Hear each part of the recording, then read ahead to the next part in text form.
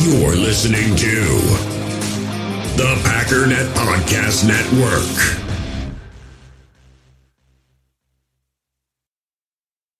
We all have smartphones, and we all know they're pretty amazing, but they also can be amazingly distracting, especially when we're around other people. So US Cellular wants us to reset our relationship with our phones by putting down our phones for $5. That's right, a company that sells phones wants us to put down our phones. And to see what we find, learn more at uscellular.com/built for us.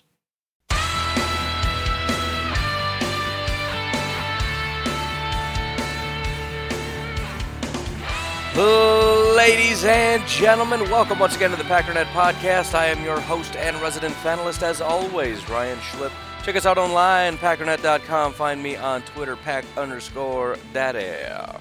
Oh, it's just another good day here in Madison, Wisconsin. Yeah, it's snowing and it's cold and I have to go to work and blah, blah, blah. However, the Packers won. And that was one of those games that, although there were certain things that you wish it just wasn't so hard, why did you have to make it so hard? It didn't have to be that way. At the same time, when that game is over, it's one of those things you just stare at the person next to you and say, dude, that was a good game. That was a great football game. And although I think there are legitimate complaints, maybe we should reel a few of them in. And something that I am fond of doing, maybe give a little bit of perspective in a certain couple areas. All right, so for example, if your critique is that Blake Martinez is still not doing a good job, I'm with you. I got nothing. There's no perspective I can offer you. Depending on how off the rails you are on Blake, I mean, look, he's not doing a good job. He's not going to be getting a big contract from the Packers. Outside of that, I got nothing to offer you. I can't guarantee he won't be with the team, but it's going to be for a very friendly contract. And considering somebody would probably be willing to pay more than the Packers, and, the Packers are never afraid to go with young, unproven talent, guys like Oren Burks, and they'll probably draft another 4th or 5th round linebacker to throw in that mix that isn't going to be very productive. He probably just won't be with the team. But there are other areas where let's just kind of slow down a little bit. So that'll be one thing that'll get done. I want to go over generally just sort of some of the stats and information, some other little thoughts that I had. There are no grades or anything quite yet. That'll be tomorrow. It'll be PFF day. But also, there was a certain competition that was run, and supposedly, at the conclusion of this, somebody's name was supposed to be drawn, and they're going to be winning a replica Lombardi trophy with Leroy Butler's signature on it. And supposedly a name was picked, and supposedly they gave me the name, and supposedly I'll be reading that name after our first ad break. So make sure you stay tuned at least that long. I mean, if you're just here for the intros, just hang in there. I mean, I get it. It's pretty great. But stick around for a little bit of the content. You might not regret it. And that is a guarantee. That is a Pack Daddy guarantee right there. I'm going to make a commercial out of that. Facebook ad.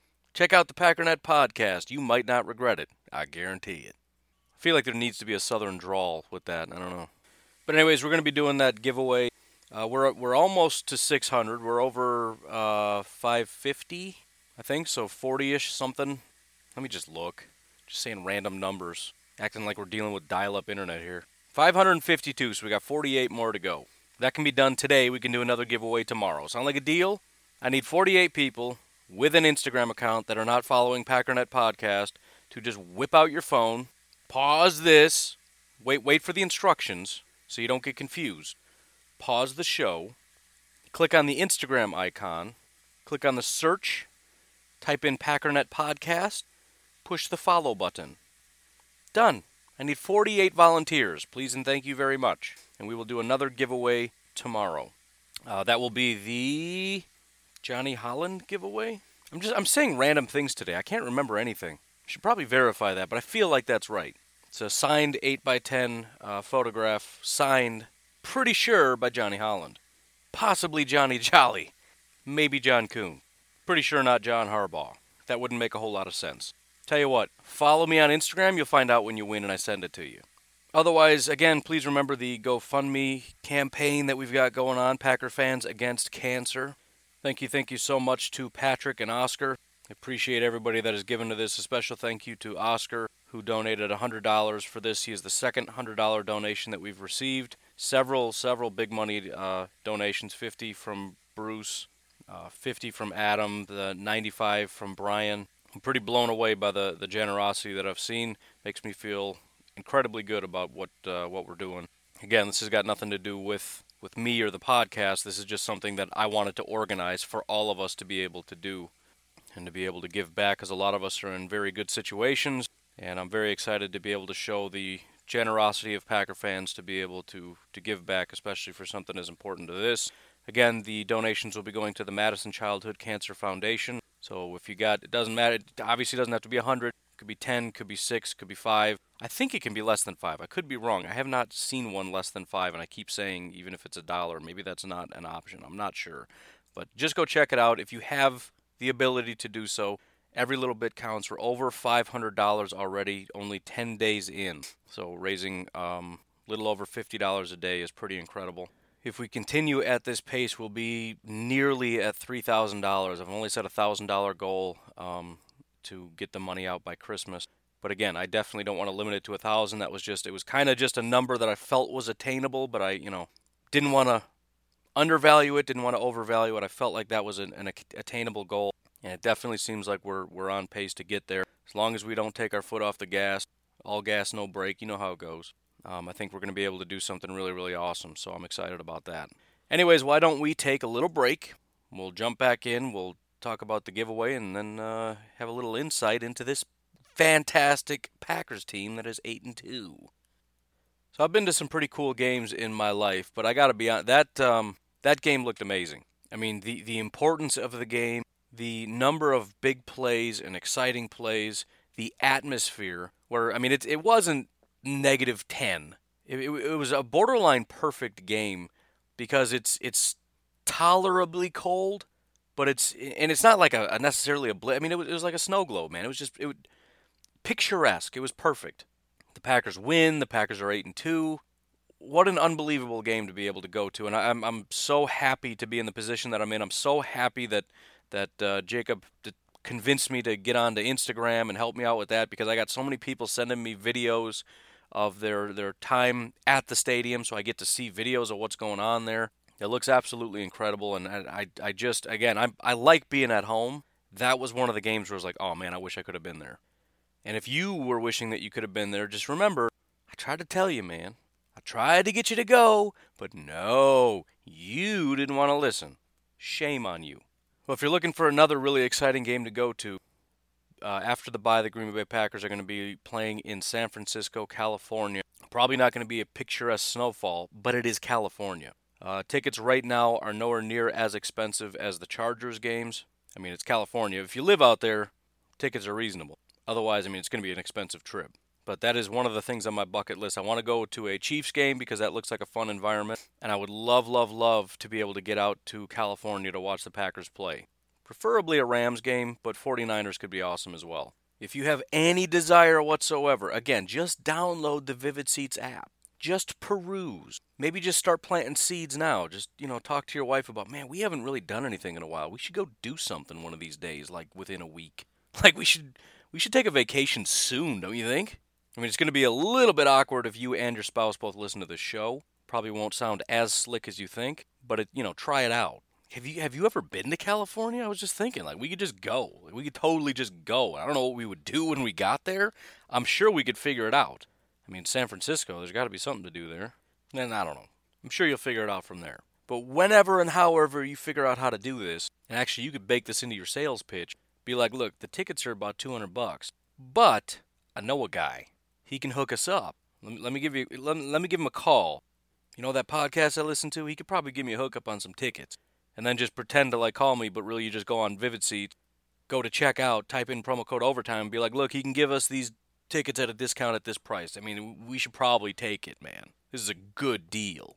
I'm not advocating lying necessarily.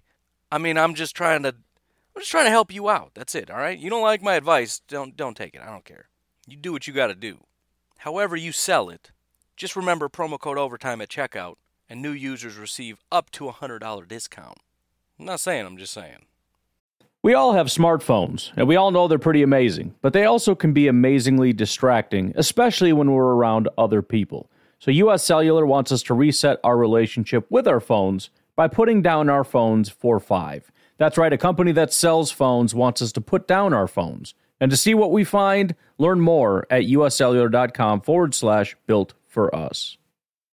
In the hobby, it's not easy being a fan of ripping packs or repacks. We get all hyped up thinking we're going to get some high-value Jordan Love card, but with zero transparency on available cards and hit rates, it's all just a shot in the dark. Until now, introducing slab packs from arenaclub.com, the only repack that provides real value, a complete view on all possible cards, and clear hit rates for each one. Now when I buy slab packs on Arena Club, it finally feels like I know what I'm getting. And honestly, the best thing for me and my son is the fact that we're kind of novices into this. When I walk into a card shop with my son, and a card says it costs $40, kind of just taking his word for it that that's a good value. So I appreciate the transparency on grading, as well as just getting excited about seeing what you could potentially get. Right now, you can get 10% off your first purchase by going to arenaclub.com/packdaddy. Wow, that's crazy offer. 10% off a $400 slab pack. That's $40 right there. Anyways, that's arenaclub.com/packdaddy for 10% off your first purchase. All right, ladies and gentlemen, it's the moment of truth. It's the time you've all been waiting for. It's the extravaganza bonanza. Don't tell me how to do my show, okay?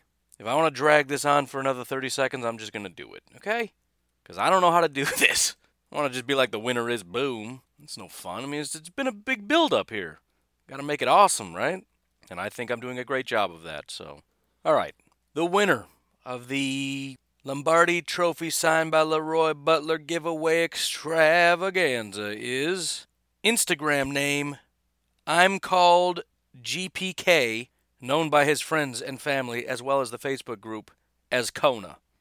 Congrats, big dog. Super happy for you. I was very glad when Jacob sent this to me, said this is the guy that I drew. He's like, I'm pretty sure he's in the Facebook group. I'm like, heck yeah, he is, man. I know Kona. No offense to everybody not in the Facebook group. I just get excited when people that I've kind of gotten to know a little bit win these prizes. It's not just some random person I've never heard of that jumped on to win some free stuff. Somebody that's been involved for some time. So congratulations, Kona. Super happy for you. Reach out. The rules still apply. I'm hoping you're going to hear this and jump on this, but the rules generally, you have 3 days to respond. Send me a message on Instagram. Say, hey, I heard it, and here's my address, and we will get this shipped out to you. The only rule beyond that is you gotta take a picture with it and share it around and be like, this is the greatest person ever. Should win a Nobel Peace Prize. I don't know. You figure that part out. I just take a picture of it and let us see it. Anyways, congrats to Kona. Congratulations also to me for doing a fantastic job on that giveaway. This was a successful unveiling. Go back to work. Go back to work. So the first thing I want to address, I guess, there's a lot of talk about how bad the defense was, and I absolutely get it. There's a lot of frustrating things that happened. I've already talked about Blake, not super great. Kevin King, I have a hard time being upset with because he made some really big plays. But man, I have never seen a corner with less agility in my life. He is just a giant tree. I don't know why everybody does it. If I was an offensive coordinator, I would just put a corner over or a wide receiver over by him, and he would just run curl routes all day long. Take the fastest wide receiver I have, because you want Kevin King running real fast in the wrong direction, and then just have him run a curl route. Because Kevin King will run 15 yards down the field, stumbling and falling over himself, trying to stop and come back and get the guy. He has zero ability to just stop and change direction. It's unbelievable to me. And as I've said, trying to run in a straight line and throw the ball over Kevin King, it's never going to happen. Right? That breakup in the end zone, that's Kevin King to a T. Best corner in the entire universe that has ever been on a go route. I stand by that 100%. If I could, print off a trophy, I'd give it to him. I'd just send it to him right now. Like, best go route corner in the universe that has ever been, ever will be. Try to fit the small font. Also giant trophy, because he's earned that, obviously. But let's try to keep a little bit in perspective here. The Carolina Panthers, through 8 weeks, are averaging over 26 points per game. On average, the Packers' defense held them to 16 points. As frustrating as this whole bend, don't break thing is, and as much as you wish they would just tighten up, They held the Carolina Panthers to 16 points. Holding any team to 16 points is awesome. But a team that's averaging over 26 points that very regularly is throwing up 30-plus points. In fact, they have a decent enough record. They have 5 wins, and I'm pretty sure just about all of those wins came when they scored over 30 points in a game. Beyond that, as good as Christian McCaffrey looked, this is the 4th lowest amount of yards he's rushed for all year. He ran for 108 yards. He ran for 127 against the Rams, 130 against this dynamite 49ers defense, 156 against the Titans, 173 against the Cardinals, 285 yards against the Jacksonville Jaguars. Elite running back ran for 108 yards. Oh, wow. And that was on 20 carries, by the way. Aaron Jones had 93 yards on 13 carries. Total yards was extremely high, and that's not great. 3rd highest amount of yards that the Carolina Panthers have had all year. That's not great. Allowing 281 passing yards is the 2nd most passing yards the Carolina Panthers have had all year. But I don't want to sweep under the rug what the defense... So this defense that has struggled mightily against the run actually held up fairly well against arguably the best running back in football right now. I mean, they're talking about MVP talk with Christian McCaffrey. They showed the highlights of the last 2 times a running back won the MVP and said basically Christian McCaffrey's beaten both of them right now. It wouldn't be a horrible thing if and really, who else is going to win it? Who else is just tearing it up right now? Maybe if Lamar keeps going crazy, I think there's going to be a groundswell to try to give him an MVP. But I don't think he's done anything to this point. I don't think Aaron Rodgers is there. I don't think Kirk Cousins obviously is there, despite Vikings fans wanting him to be there. And they held him to 108 yards. That's a great effort. And by the way, a big part of that reason, because we know Blake didn't do a ton, Kenny Clark, great game. Tyler Lancaster was a monster. It wasn't perfect. There were a couple big runs. But overall, they tightened up real good like. I mean, ideally, you keep a guy under 100 yards, but if you would have told me going into this, Christian McCaffrey's going to get 108 yards on 20 carries, I'd have signed up for that right that second. Like, dude, give me the papers, I'm signing it. So I get that we came into the game upset with the defense, and I think we kind of carried that on because things were not going great. But I don't think things were quite as bad, and I think they deserve a lot of credit for a lot of things. Something else the Packers defense is very, very good at, it's not just goal line, it's 3rd down.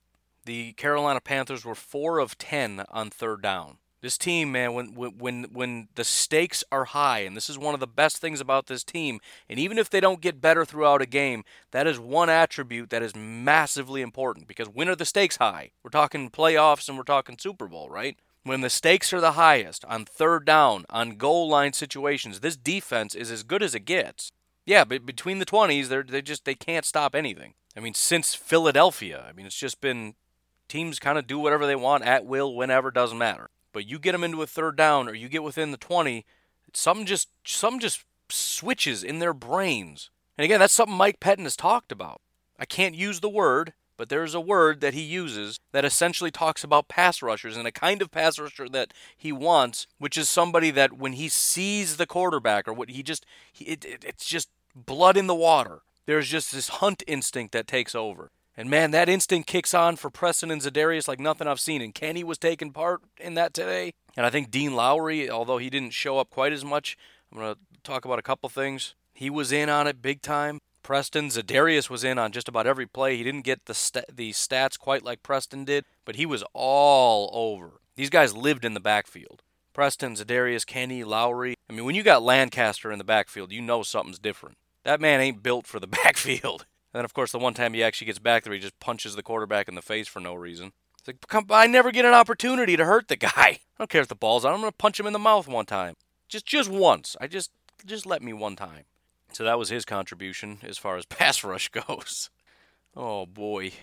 And really, another awesome feature of this defense, although there are definitely guys that stand out. Za'Darius, he just doesn't take a day off. Similar to what we see with the offense, there's so many guys with so much talent that it's not kind of like the old days where it was the defense is basically Mike Daniels and Kenny Clark and everybody else is just a disaster.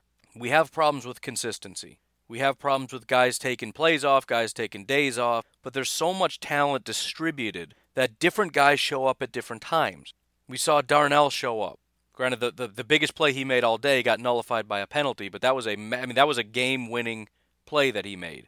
We saw Kenny show up. We saw Preston show up. We saw Za'Darius show up. Amos made a pass breakup, followed by Tremont with an interception. We saw Dean Lowry show up.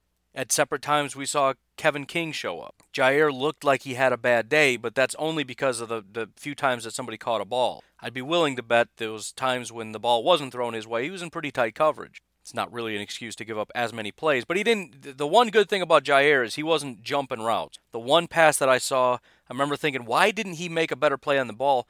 I get the impression that he's just tracking the guy like, look, I'm just going to bring him down. I'm not going to try to get in front of this and then miss and let him run for 20, 30 more yards down the field. So he's staying tight. Maybe he had a half-hearted swipe at where the ball might be, but really his goal, I'm going to jump on his back and bring him down. And the good thing in that, as much as it's like I miss old Jair that's breaking stuff up, and by the way, can you catch one of these interceptions, please? How many times have we seen him get his hands... how many times have we seen him have a pass thrown to him to where he should have caught it? It's a long way of not saying what you want me to say. I'm not doing it. And he just doesn't catch it. He's had a lot of opportunities to catch those. But with the defense being as good as it is, bringing the guy down after a 15 to 20 yard catch and living to fight another day is going to be better than trying to jump the route and possibly giving up a 60-yard touchdown. Right? Just bring him down. You lost this one. Bring the defense back out, because this defense lives on just give me another opportunity. Give me a shot for a sack. Give me another opportunity for a pick. Or let's just let him get into the, within 20-yard line, and then we'll do something cool. But I think live to fight another day needs to be somewhat of a mentality of this defense, especially if it's a 20-yard pass from their own 25 or something. Okay, so they're on the 45 now. That's not great, but, we'll figure it out. Just don't let them run down to the 2-yard line, because then we're just kind of done. But, I set certain mile markers for the defense. Don't let them score 30 points. They didn't even get close to that. And then turnovers, and they had 2 turnovers in the game. The defense met all the mile markers. Yeah, they got a lot of yards. That's not great, and it caused problems because it keeps our offense off the field with these sustained drives. It gives them more opportunities to score, tires out our defense more. It puts us in a tough situation. But keeping the Panthers to 16 points and getting 2 turnovers, it's hard to nitpick beyond that. The narrative after you watch the game, or at least the thought process that most people probably came away with, is the defense looked terrible, the offense was great. If you just saw the score, you would have said, man, it's a good thing the defense tightened up because the offense only put up 24. That's not a lot of points. San Francisco put up 51 points on them. The Rams put up 30. The Jaguars put up 27. The Buccaneers put up 26. The Packers in Lambeau put up 24. So, bottom line, it was a team effort. It wasn't just, thankfully Aaron Rodgers was there to save them. No, I thought he made a lot of mistakes. There were a lot of bad passes. There were several times when they're saying, I don't know why he didn't take the easy completion. But you know what? He wasn't in that mode. And this is another great attribute of this team this year. We saw with the Chargers, the team looked like it kind of gave up. But in 2018, when things were going bad, everybody gave up, including Aaron Rodgers. And it looked like they just weren't trying anymore. And when things went bad, they just continued to spiral out of control. This team, when things go bad, they keep fighting. And I think if I were to pick a turning point moment for this game in which I said, okay, this is not like the Chargers game. This is different. And I'm going to find out exactly what it was so I can be very accurate with this. It was the first drive after the half. I thought it was earlier in the game, but I finally found it. So let me set this up for you. Packers are already up 21-10. That's great. Obviously, that's already different, but the Packers are starting 1st and 10 from the 25. The very first play of the half, Rodgers gets sacked for a 7-yard loss. It's 2nd and 17.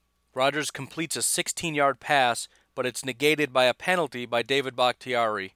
It's now 2nd and 26 from the Green Bay Packers 9-yard line. It's just feeling bad, right? The offensive line is getting penalties right after giving up a sack, right? What is going on with the offense? It looks terrible. And you're feeling it slip away. This is not normal. This is not what the Packers usually do. David Bakhtiari getting a hands to the face penalty. Come on. After a big play. The very next play, 2nd and 26 from the 9-yard line.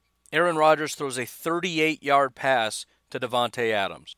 That is what we didn't see against the Chargers. And it was especially awesome because it was Davante Adams that did it. Because some of the narrative is he causing a problem? There's never a question about is he a good receiver or not. The question is it causing a problem to the point where Aaron Rodgers wants to throw him the ball, so if they take him away, I'm just saying there was a narrative that possibly it's causing conflict with Davante being back to where the offense is having a hard time getting into a rhythm when he's on the team. Davante Adams was the one that got them into a rhythm in the second half. Davante Adams was the spark for the team.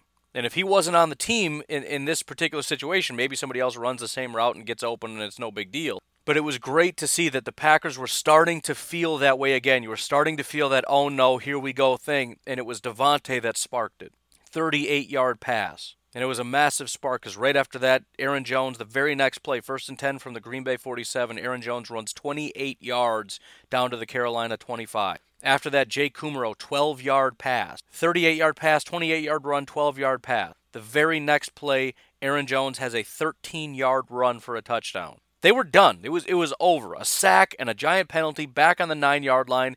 Again, 2018 Packers, what happens? They're done. They give up. It's just that you can just feel the energy leave the team and just this pouting, moaning Aaron Rodgers and the whole team just with their head hanged low. Everybody on the sideline with their head down. That's what happens. That's what I became accustomed to. When things go bad, they go real bad.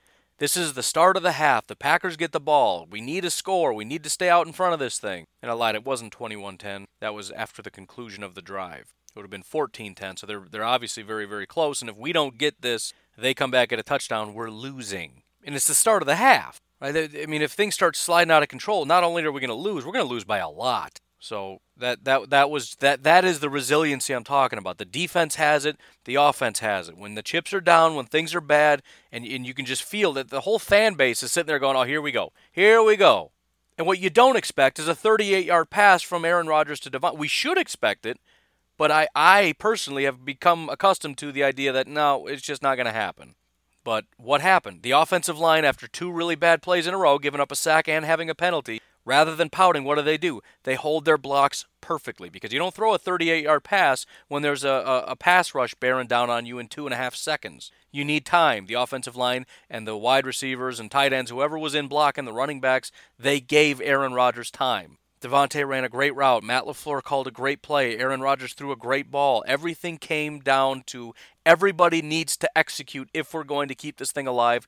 Everyone did. Not only did they bounce back on that play, but the next play and the next play and the next play, which resulted in a touchdown. There's plenty to nitpick about, but the ability of the team, and particularly the defense, but the team as a whole to say, things are going real bad, but I'm not going to quit. Right? We just got a sack. I'm not going to quit. Then they come back and there's a penalty. It's frustrating, but I'm not going to quit. Bakhtiari didn't quit. The offensive line as a whole didn't quit. The running backs didn't quit. The wide receivers didn't quit. Aaron Rodgers didn't quit. 38-yard completion. There is no pouting on this team. There might be a little flare-up of frustration from Aaron Rodgers when somebody runs a wrong route and he starts yelling and swearing at him, which gets caught on camera. Danny Vitale. But they come back the next play and they execute. And the defense is the exact same. And it's when you hear that stuff about them in the locker room talking about, well, we're not shaken up by anything. That's the truth. Because even when Kevin King's having somewhat of a down game and he's playing kind of poorly in this area or that area, guess what? He comes right back.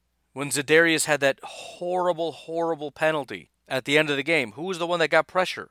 And you knew 100%. You knew, I knew Za'Darius was getting through that line. He was going to make an impact. He didn't get a sack, but he was superhuman pushing through everybody to get after the quarterback because he personally made it his mission to make sure the Packers won that game. The defense came through, right? Big gain from Christian McCaffrey. Guess what? They're going to keep fighting. You allow them to go all the way from their 19-yard line all the way down to the 5-yard line, and they still come up big. Let's talk about that drive. Carolina Panthers started at their own 8-yard line. Short run gets him into 2nd and 8, 11-yard pass to McCaffrey. It's frustrating. There was also a penalty on that play. It was declined, but that's also frustrating. The very next play, 24-yard pass to DJ Moore. Jair gave that one up. It's frustrating. Very next play, a 9-yard run on 1st and 10 from Christian McCaffrey. Then a 6-yard run from Christian McCaffrey. Incomplete pass makes it 2nd and 10. There's a 9-yard run from Christian McCaffrey, putting him in what should have been short, but he fumbled it, got recovered, 1st down. They're on the Green Bay 26. The very next play, 15-yard pass. This is a slaughter. Every play is 10, 15 yards. The defense is getting embarrassed. The only time things get slowed down is when the quarterback throws an incomplete, which is what happened the next play. 1st and 10, incomplete pass from the 11-yard line. They have done nothing. The defense has done nothing to stop this offense. Not a single thing. 2nd and 10 from the Green Bay 11. Throws a pass into the end zone, tipped by Adrian Amos, intercepted by Tramon Williams. They just keep coming. They just keep going and going and going. They don't stop. The very next drive, the Carolina Panthers did get a touchdown. And then the Packers had to punt. Carolina gets the ball back. What do you think's going to happen? Did the defense quit? No. 5 plays, punt. They went 8 yards. Defense tightened up. Packers punt again. What is the defense going to do? 18 plays starting at the Carolina 11. Right at the very, very, very end, they tightened up. So, yeah, there's some frustrating stuff. I wish they didn't give up 15-yard passes. I wish they didn't give up 24-yard passes. I wish every run wasn't 9 yards. But there is a difference between this defense and the old Dom Capers defense. And whether you want to say it's players or defensive coordinator or whatever it is, there's no question there's a difference. There is this energy, there's a mentality, there's a unity. The old bend don't break Dom Capers was just, it's as politely as I can say it, it was just a completely inept defense that didn't care and then was trying as hard as they could to just stop you before you got in. And really, it was bend and break. They tried to be bend don't break, but it didn't work. This is a team that's got a couple. They've got some flaws, no question, but they don't quit. The only reason they're 8-2 is because they don't quit. And I don't know about you, but it makes me just really excited for the team. It's what makes it hard to try to put guys down that didn't play well because they didn't quit. They didn't give up. Last year, they gave up. And they gave up after the first drive. If they had a drive on the first possession that was a 3-and-out, it was over. The game was over because Aaron Rodgers was just frustrated. He hated the offense. He hated everything. He was frustrated. Everybody fed off Aaron Rodgers. The wide receivers were everybody was just frustrated. And they without officially quitting, in their mind they gave up. In their mind, they decided we lost. This team never thinks it lost. Again, 2nd and 26 from the Green Bay 9. There didn't seem to be a feeling from this offense that, well, this is not going, we're done. No, they just went out and executed. 2nd and 26, no big deal. Boom, 38-yard pass. And there's a lot of stuff to iron out if it's going to be a playoff team, if they're going to be a Super Bowl champion team. But one of the most important attributes is a team that doesn't quit and just keeps coming. And they got that in spades. And that's the reason they're 8-2. It's Preston and Za'Darius on 3rd down. It's the DBs in the end zone with all their interceptions, which I think somebody tweeted out yesterday. End zone interceptions, the Packers are ahead of everybody. It's Aaron Rodgers coming up with big plays on 3rd downs. It's the number of different wide receivers that are getting involved, which is another awesome thing that happened in this game. It wasn't just, let's try to force it to Devontae. No, he spread the ball out to everybody. I mean, obviously, Devontae was the guy. 7 receptions, 118 yards on 10 targets. But it wasn't just we got to force it to Devontae all day long. Allen Lazard had 3 receptions. Geronimo had 3 receptions. Jimmy had 2 receptions. Kumaro had 2 receptions. Vitale, Jamal, and Marquez were all targeted. Nobody caught a pass, but the distribution is there. So, very, very exciting. Let's take our second break. We'll look at a couple other just general stats and things. Next Gen Stats has got some cool stuff, and we'll close with that. So, another week of MyBookie is in the books. Obviously, betting on the Packers would have done you a lot of good. I also mentioned that that Bears-Lions game, the under, even though it was very low, would probably have been a good bet, and it absolutely was. Total points in that game was 33. I think they had it set at 39. And like I said, both teams scoring 20 points seems kind of unlikely. And we had the Bears getting exactly 20. Detroit couldn't quite get there. If you want to look ahead to next week, they already got all that, the spread and the totals up for those. Vikings obviously are massive favorites over the Denver Broncos, rightly so, although 10 points is pretty steep. Bears are massive underdogs against the Rams. However, let's not forget, we got a big game coming up today. So San Francisco, big-time favorites, 6 points. They're -6. Over/under set at 47.5. And I'm going to sit back and just enjoy the fact that one of these teams is going to lose, which is going to be awesome for the Green Bay Packers. I'm not super invested in it, but I just would say that it's pretty much a coin toss in my mind between who's going to win, whether it's the Seahawks or the 49ers. Either way, I would definitely encourage you to check it out if you're at all interested in that kind of stuff. Regardless of what it is you want action on, they've absolutely got it. And that includes the player props that come up on, I believe, Sunday. But now is a very good time to get involved. Sign up at mybookie.ag. Use promo code OVERTIME. They're going to match your deposit halfway, all the way up to $1,000, which means if you deposit $2,000, you're going to get $1,000 in free money to play with. Use promo code OVERTIME to activate the offer. Again, promo code OVERTIME to take advantage of MyBookie's generous sign-up offer. Visit mybookie.ag. You play, you win, you get paid. Hey, it's Kaylee Cuoco for Priceline. Ready to go to your happy place for a happy price? Well, why didn't you say so? Just download the Priceline app right now and save up to 60% on hotels. So whether it's Cousin Kevin's Kazoo Concert in Kansas City, go Kevin, or Becky's Bachelorette Bash in Bermuda, you never have to miss a trip ever again. So download the Priceline app today. Your savings are waiting. Go to your happy place for a happy price. Go to your happy price, Priceline. All right, so just running through the statistics here. Aaron Rodgers, 17 of 29, 233 yards, 0 touchdowns, 0 interceptions. It feels like he had a better day than that, but he didn't. A lot of the success was on the ground. The completion percentage wasn't bad, 59-ish%. Aaron Jones, though, 13 carries, 93 yards, 3 touchdowns, 7.2 yards per carry is absolutely. I mean, everything about that is mind-blowing. Jamal also had a real good day, also had 13 carries, so they split 50-50. Jamal did have a lot of time out there, but 63 yards, 4.8 yards per carry. I mean, if it was just Jamal and Aaron Jones didn't play, I'd be like, dude, Jamal is so good. There'd be people talking about, is he as good as Aaron Jones, all that stuff. But we had Aaron Jones playing, so you can see the contrast in live action. It's just, I mean, I haven't gone through every single team, so I can't say 100%, but I would be pretty surprised to find out there's a better running back duo in football right now. Just because Aaron Jones is flat out one of the best running backs in football, to imagine a better running back with a better complement than Jamal Williams, I got a real hard time believing that's a thing. I went through the receivers a little bit. 7 receptions, 118 yards for Devontae. 2 receptions, 59 yards for Jimmy. I think Jimmy had a pretty good day. Of all the guys I mentioned yesterday that were going to, shut my mouth for me, Jimmy wasn't perfect, but he was right on. I almost tweeted it out when he got that touchdown, but then that touchdown got overturned. But I thought he had a good day. He was a violent blocker. Speaking of, Jay Sternberger was out there quite a bit. I think he was we'll see what happens when the grades come out. I think he was quietly a pretty impactful player. I watched him when I saw him on the field. He looked like he was doing a great job blocking. I saw him cut out into the flat a couple times, and I was screaming, like, throw it to him. I just want to see him make a play. He's open in the flat, but Rodgers uncorked it to somebody else down the field. I think he's going to start getting mixed in a lot more. I think, his whole thing is he's a good receiver. He's not a good blocker. He looked like he was doing a real good job blocking. So I'm excited to see more of him and what he's going to do in the future. Allen Lazard, another pretty impactful day, coming up big. That one play that they said wasn't a catch, whatever, ended up being a punt. I don't know, whatever. 3 receptions, 27 yards. On 6 targets, so he was targeted a lot. Second most targets behind Devontae Adams with 10. And then Jake Kumerow, 2 receptions, 23 yards on 2 targets. Geronimo, 3 targets, 3 receptions, 6 yards.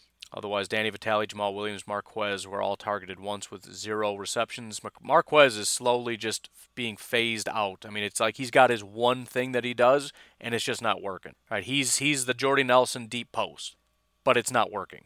Right, part of it is Aaron Rodgers not getting the ball where it needs to be. Part of it is definitely Marquez just not being as good as people want him to be. But it's just, it's becoming pretty rapidly a more or less dink and dunk offense, and even on big plays, it's Jimmy, it's Devontae, it's just kind of, we just don't need them. And again, the benefit of the offense is different guys show up at different times. So I'm not saying forget Marquez, because next week or 2 weeks from now, he'll be the one that steps up and gets 4 receptions for 120 yards and a touchdown. So I'm not saying I don't want him. He's one of the pieces, but it's just he's not a vital piece of the offense. Aaron Jones is vital. Devontae's vital. The offensive line pieces are vital. Aaron Rodgers is vital. Marquez is a guy. Like Geronimo, like Kumerow, like Lazard, like Jimmy Graham. He's a guy. And he's slowly working his way down to the bottom of the totem pole to where Lazard is above him. I don't know if I would say Geronimo is. He had a better day this week. I feel like I haven't seen him since like week 2. So I don't know. I'm just saying. Not saying, just saying. 1 forced fumble on the day. Compliments of Mr. Ibrahim Campbell. Well done. Good to see him. Montrevious had the 1 fumble recovery. Lots and lots of pass deflections. It was a pretty good day for that. Tremont had 1 as well as an interception. Adrian Amos had 1, which resulted in an interception. Kevin King had 2 pass deflections. Montrevious had 1. Yes, Montrevious. And Jair had 1. So lots of hands on footballs. Thank you very much. Tackles, Kevin King had the most tackles. This is one of those deceptive things where you look at it like, ooh, that's it. No, tackles are not. It seems like whoever wins the tackle thing is the worst player on the team. And I don't mean to say that, negative about Kevin King. But the reason he had so many tackles is because he gave up so many of those quick passes and he ended up tackling the guy. Not always, but a lot of times that's why. And that's why he led the team in tackles. Blake only had 6. Should have had more, but he missed probably 5 tackles, so there you go. Jair also had 6 for pretty similar reasons. I saw him miss several tackles, which is very frustrating. A lot of that whole flying missile thing where they just miss, right? Darnell did that. He missed the sack because he came in like a heat-seeking missile. There was a lot of talk about their quarterback being like super elusive, and on that one spin move, that was pretty good. But the Darnell Savage thing was him coming in hot, and the quarterback more or less just sidestepped him. Like, gonna go this way a little bit. Sacks, Preston Smith had 2. Tyler Lancaster was credited with 1. I'm curious to see what PFF had to say because they usually give credit, a little bit more credit. Tackles for a loss, Kevin King had 1. Preston had 2. Kenny Clark had 1. Tyler had 1. Mason Crosby, 1 of 1 for 47 yards. He did miss that one, but, whatever. 3 for 3 on extra points. J.K. Scott, another example of exactly what I've been talking about this whole time. The guy had a terrible start to the day. He booted like 2 30-yard kicks, just the worst. But when the game started getting important, and we're getting closer to the end of the game, and we need a real good boot from him, he boots the living daylights out of the ball and pins him back on like the 8-yard line. So overall, not a good day. 4 punts, averaged 35.3 yards, but he did pin 2 inside the 20. His longest was only 41 yards. So maybe I exaggerated a bit when I said he booted the heck out of the ball, but he booted it where it needed to be, right inside the 20. Fantastic kick. So another example of really would like more consistency, but when the game's on the line, when it matters, is when they seem to step up the most. A couple other little interesting things via Next Gen Stats. Big props to Preston Smith, who was 12th this week in fastest sack. Got to the quarterback in 3.33 seconds. Aaron Rodgers made the list of most improbable completions. He ranked 16th with his 37-yard reception, 37-yard pass to Davante Adams, 27.9% completion probability. And then Jimmy Graham made the list for incredible yards after the catch. On his 48-yard reception, he had an expected yards after the catch of 15 yards. He ended up getting 28 yards on that. So Jimmy Graham fighting for an extra 13 yards. He's a big man. He's hard to bring down. Some other interesting little tidbits here. If it seemed like Aaron Rodgers was sitting in the pocket looking for deep throws a lot, it's because he was. He tied Josh Allen for third longest time to throw. Kirk Cousins, 3.02 seconds. Gardner Minshew, 2.95 seconds. Josh Allen and Aaron Rodgers, 2.9 seconds. He was sitting in the pocket. That's just a little bit too long, man. And actually, I did that wrong because apparently it resets. That's for the year. So all year he's been doing that, and that's annoying. Also thought it was weird. I was reading off players like Gardner Minshew that I thought weren't playing this week. However, this week was no different. He was third in sitting in the pocket, 3.08. He's in the pocket for over 3 seconds. Time to throw. Over 3 seconds before he throws the ball. Only 4 quarterbacks were over 3 seconds. Dak Prescott, 3.24, which is ridiculous. Kyler Murray, 3.09. Ryan Finley, 3.06. So that's not great. As far as Rodgers constantly trying to throw deep down the field, we got some numbers to support it. Intended air yards. So when he throws the ball, how deep is the receiver? Whether it's caught or not, how far is he intending to throw the ball? Does that make sense? Ryan Tannehill, 13.1. Phillip Rivers, 12.9. Dak Prescott, 12. Aaron Rodgers, 11.8. On average, he's trying to throw the ball basically 12 yards down the field every single time he throws the ball. I mean, it's fine because it seems to be working, but again, once in a while, just check it down, man. 5-yard completions are solid, especially on first down. And here's the biggest problem. They've got what they call average air yard differential, which is to say, how far down the field are you actually completing passes? How far down the field are you trying to complete passes?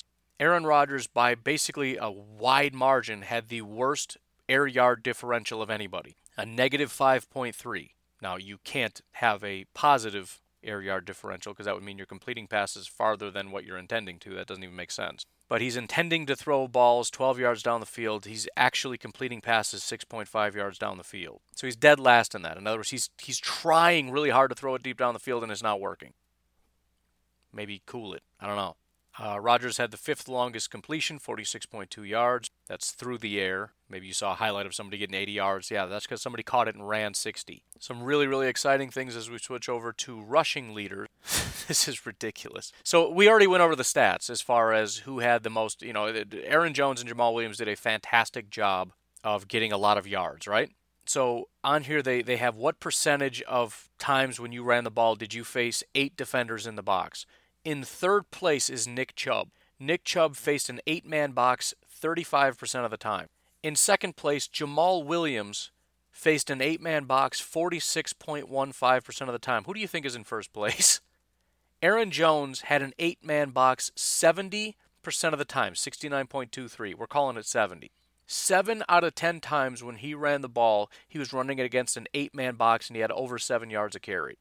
The highest percentage of any non-Packer to face an 8-man box was Nick Chubb and Brian Hill at 35%. 35. Literally 50% of the amount of time that Aaron Jones faced an 8-man box. 70 compared to 35. And Jamal was second with nearly 50%. Which is, I mean, if you want to understand the success of this team, or at least in this game, the fact that the Packers are able to pass the ball has a lot to do with the fact that when Aaron Jones is lined up, they're in an 8-man box. You better be able to throw when they're coming out in an 8-man box, because essentially they were daring the Packers to throw, saying, I don't think you can do it. I don't think you can manage this. Well, the Packers did, as well as Aaron Jones did. We're going to run anyways, and they ran very successfully. Props to the offensive line for blocking up an 8-man box because the numbers are stacked against you. Great job by Aaron Jones and Jamal Williams running against an 8-man box. Unbelievable. That's crazy.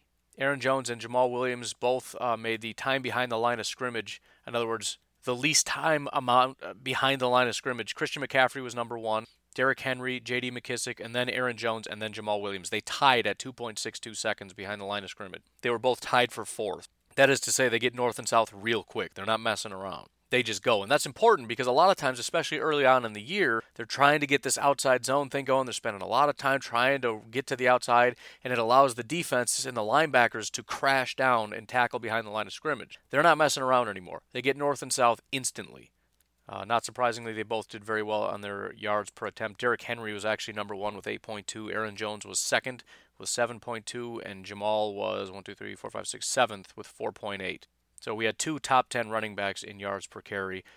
They were also number 1 and 2 in 8-man boxes. Aaron Jones also led the league in rushing touchdowns with 3. Derrick Henry had 2. Nobody else had more than 1. In fact, there were only 7 with 1. So there were 12 rushing touchdowns. Aaron Jones accounted for 3 of them. Some pretty special stuff going on here. Looking at the receivers, 2 guys were relatively high in targeted air yards, so if you're curious who Aaron Rodgers is throwing to deep down the field, it was Davante and Lazard. Davante, when he was targeted, 15.7 yards down the field was the average. Allen Lazard, 15.5. So those are the 2 guys Rodgers is consistently chunking it to deep down the field. As far as a percentage, Davante Adams was 6th with percentage of air yard. So almost half of the throws, half of the yards that Aaron Rodgers threw for went to Davante Adams, if that makes any sense.